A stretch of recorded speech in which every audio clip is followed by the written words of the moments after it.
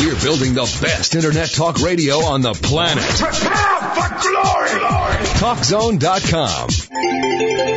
Welcome back to Mastering Ourselves with Keith and Charmy Amber. Our guest today, Connie Bennett, author of Sugar Shock. So you were talking about the different benefits you get from being off of sugar. Oh, yeah, they're absolutely tremendous. You know, you get more energy, you feel more focused, you know, your moods are, you know, I mean, it's just, it's just, the list goes on and on and on. It's like I think for me, one of the biggest things was just getting more energy and being able to concentrate better. And having that sort of nagging kind of blues go away as well. Yeah, on sugar, it seems like it's hard to get going sometimes. After a while, you know, you get sicker and sicker where it's harder to get going unless you get a pick-me-up, and then the pick-me-up lasts shorter, and then you get the depression or the fog brain or the energy drop. It's just a vicious cycle addiction, isn't it? It really is, and I think that most people just sort of don't realize that they don't feel well. I mean, they just sort of naturally gravitate toward, you know, coffee with some sugar or a donut or a muffin or whatever. Yeah. And they don't really think about, you know, that they just lack, you know, kind of energy. And so I think for me now what I love is, you know, I have a consistent energy level throughout the day. I don't have those slumps that I used to have. Yeah, that's great. And, I mean, I have to say, I don't think there's any way I could have written a book when I was, you know, hooked on sugar. No. It's a big job. I couldn't sustain that level of concentration. Yeah. So you mentioned in your book doing a diary about what you eat and how you feel before or after, and, you know, you chart a diary like that and you begin to understand you got a problem oftentimes.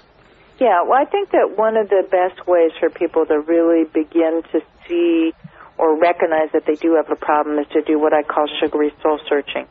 And where they look and they see, okay, when are they, well, I'm a journalist, so I always have to answer, you know, for a story, who, what, when, where, why, how. Yeah. So as I was kicking sugar, it occurred to me, well, gee, you know, I could apply those principles to kicking sugar. So when is it I want to have these sweets? You know, why do I want them? Am I angry? Am I lonely? Am I tired? Am I, you know, frustrated? You know, who am I with? Mm-hmm. You know, so answering all of those questions. And you'll get a clearer idea of, you know, whether or not you're actually hooked on sweets. And so keeping a diary at the same time could be quite helpful, absolutely. Yes, you begin to see what's driving you underneath and what's going on, what emotions are driving the car, or what relationships are healthy or not healthy and causing you to go to these alternative things like sugar. That's really good. So, yeah. So does sugar tend to pull the nutrients out of the body or interfere with the nutrients? Well, one researcher I actually interviewed for my book, Sugar Shock, said that even 3 teaspoons of sugar actually can throw your body out of balance. I believe it.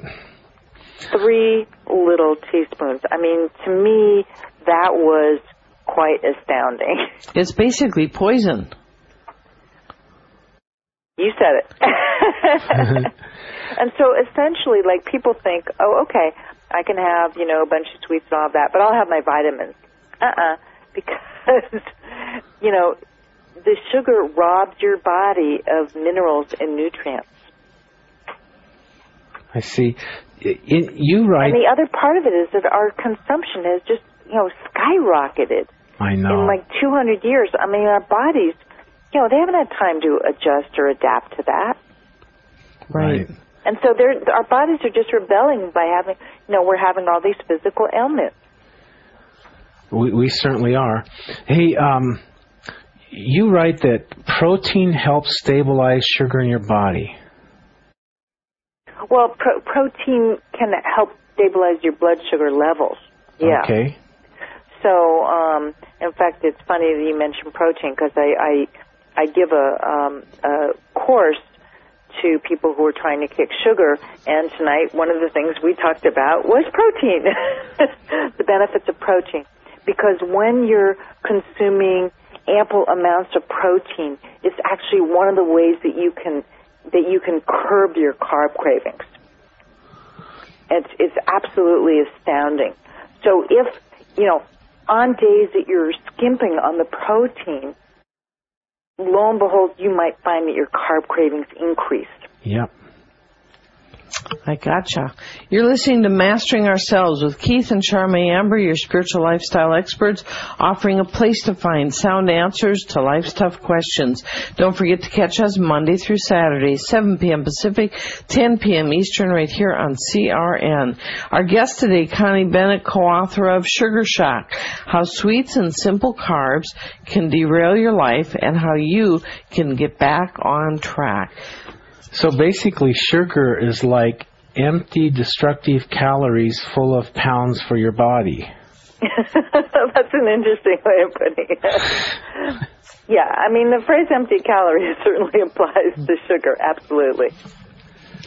Do you gain weight like we're not talking about like fruits and just a reasonable balance, but in our diets, we have so many hidden sugars we don't even know about, and I believe there's an association with diseases, especially diabetes and obesity, with all this extra sugar. Right.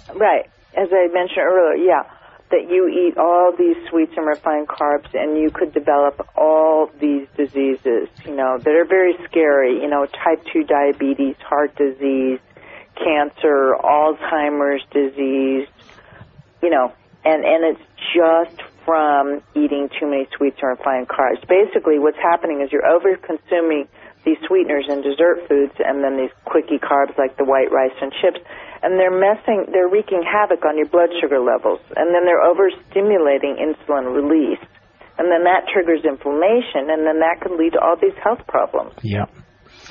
So are food labels our friends or foes? It's a good question. I think that there are foes in one respect because they can mislead you, and there are friends in another respect because if you know how to read them, you can pick the right foods. But I think people are being very, very duped by food labels. At least the average consumer is. So, go ahead. How do you get duped, and how are they good and how are they bad? All right. Well, let me just tell you a couple of common misconceptions. Okay. So, for instance, you see a box of cereal, and it says sugar-free. Yeah. Okay. So that means no sugar, right? Right. Wrong. Right. So sugar-free foods actually can contain trace amounts of sugar, less than 0.5 grams per serving, according to the FDA. Okay. Okay, so that means basically you're getting about 1/8 or less of a teaspoon of sugar, maybe, in that tomato sauce you're having. So, okay, if you're only consuming one serving, then you're not going to get that much sugar over time. But think about it. Let's say you're having 5 or 6 different foods, and you're eating, more than 1 or 2 portion sizes, or even a larger portion size. That adds up over time. Right. So you are getting a lot of sugar from these quote-unquote sugar-free foods. And while they say sugar-free, they might also then have, like, aspartame in there? I was just going to, yeah. So sugar-free also could mean that you're getting some artificial sweeteners. And basically, I talked with a number of experts, and they were all saying that, artificially sweetened foods can be just as dangerous as sugar to your body. Exactly. In fact, aspartame works in such that it makes you keep, people drink it because it's diet soda, but then that aspartame actually causes you to gain weight. I didn't want to look into artificial sweeteners when I started working on my book, Sugar Shock. I figured, I got enough, enough to cover. Yeah.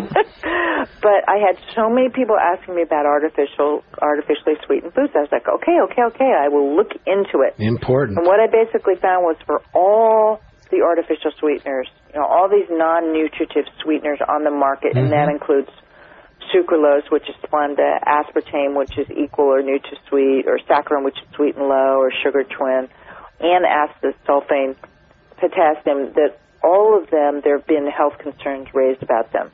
Now, of course, you'll hear that they're all the most extensively tested on the market. But when I was talking to these experts, they were also basically saying that, you know, it's better to just stay away from all these unnatural, chemically produced, non-nutritive sugar substitutes. Does your body really know what to do with denatured foods? I don't think they do. I really don't think they do. It just puts I just want to point out, for instance, Splenda, sucralose, it contains chemically produced chlorine, and that's carcinogenic. Aspartame actually converts to formaldehyde, which is an embalming fluid used to preserve the dead. Yum. Yeah. Wow. Yeah. So, I mean, there were a lot of experts who really raised some questions about our artificial sweeteners. Yeah. So, stevia. But one of the most interesting things, if I could Go share ahead. that, is that one researcher I talked with was talking about what he noticed was a paradoxical increase in appetite among people who had artificially sweetened foods. So that basically people were consuming foods with artificial sweeteners and they were gaining weight. Yes. And there's been some really interesting research about that. Wow. And then a lot of people, who I've talked with, they got off artificial sweeteners and they lost weight. Exactly. I've heard of that too. I think it's going the wrong way. Yep. It's almost like it keeps you addicted and you're gaining weight, so you keep thinking you have to do more. It's almost like a built-in mechanism by the manufacturer to keep you hooked on their product. So we're eating machines for the food and the sugar.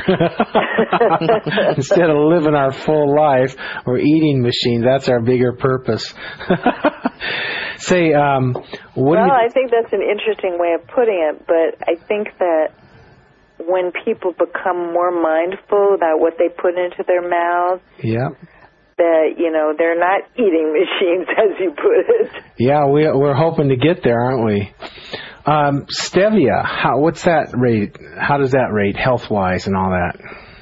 Well, the first thing I need to point out is it actually is not considered a sweetener, so the FDA has not approved it as a sweetener. Great. It's actually a leaf. It's in the chrysanthemum family, and it's grown in parts of South America and Asia. And it's over there, it's actually used as a tabletop sweetener and a flavor enhancer. Yeah. It's very, very sweet, and people who are proponents of it, of what they call the stevia side, and that's the extracts of the stevia leaves, they say that, it doesn't raise blood sugar levels, it has 0 calories, but you cannot sell it in the U.S. as a sweetener. You can, however, buy it as a dietary supplement. Yep. So what you do with it is your decision, but it's not a sweetener. One time I found a stevia plant, and I ate a leaf, and it tasted like I was eating a leaf of sugar. It was really good. When I was working my book Sugar Shock, initially I was a big fan of using liquid stevia. Yeah. And then a researcher, or not a researcher, but somebody from one of the companies sent me a chart showing me how the stevia was processed. And so I showed it to a scientist who said to me, well, Connie, that really looks very similar to what they do to sugar. Sugar, yeah, that's right. So then I stopped using that stevia, and I was like, well, darn. So then I actually attended a school at the Institute for Integrative Nutrition, and one time we had a teacher come in, an expert. We had all these famous people come in, and he was talking about how you actually could just buy the stevia plant. So I got on the Internet, and I actually bought some stevia tea. Mm-hmm. And I bought the actual plant just ground up. And it was amazing. You can take a leaf and just drop it into tea, and it sweetens it. Mm-hmm. It was totally amazing to me. How fun. It tastes much more natural. Yeah. So that's what I started doing. I was thinking there was a big difference between white and brown stevia. Well, they have the liquid generally, and then they have the white powder. But I'm at this stage of the game. I'm more interested in the whole leaf. You know, I think that's the better way to go if you're going to use it. Okay, is there a way you can tell us where we can get that? Well, I got it on the internet, but I think you also can get it at various health food stores. Okay, we don't have it on health food stores around here, so internet we go. I got it very easily on the internet. Yeah, it was very, very interesting. Yeah. And it has like a clean taste to it too. Yeah, like a healthy, clean taste. And it's not addictive. That's great. It's not addictive, right? Well, I found that some people were like that they felt that they just need to even stay away from that too. Mm-hmm. I see. I think it depends on the person. Right. I don't really use. I haven't used any in quite a while, actually. I think that people. That there are other ways that you can find sweetness in foods, that if you just begin to savor the natural taste of foods, yeah, you know, whether it's sweet potatoes or jicama or, you know, fennel, you know, you just begin to appreciate the real taste of foods, and they taste really sweeter. True. Yeah, it's Your really taste buds really do change over time. Yep, that's right. They do. Okay, hang on. You're listening to Mastering Ourselves with Keith and Charmaine Amber, your spiritual lifestyle experts, offering a place to find sound answers to life's tough questions. Don't forget to catch us Monday through Saturday, 7 p.m. Pacific, 10 p.m. Eastern, right here on CRN. Our guest today, Connie Bennett, author of Sugar Shock, How Sweets and Simple Carbs Can Derail Your Life and How You Can Get Back on Track. Her website is sugarshock.com. And we have more to come after the break. Stay with us. We'll be right back.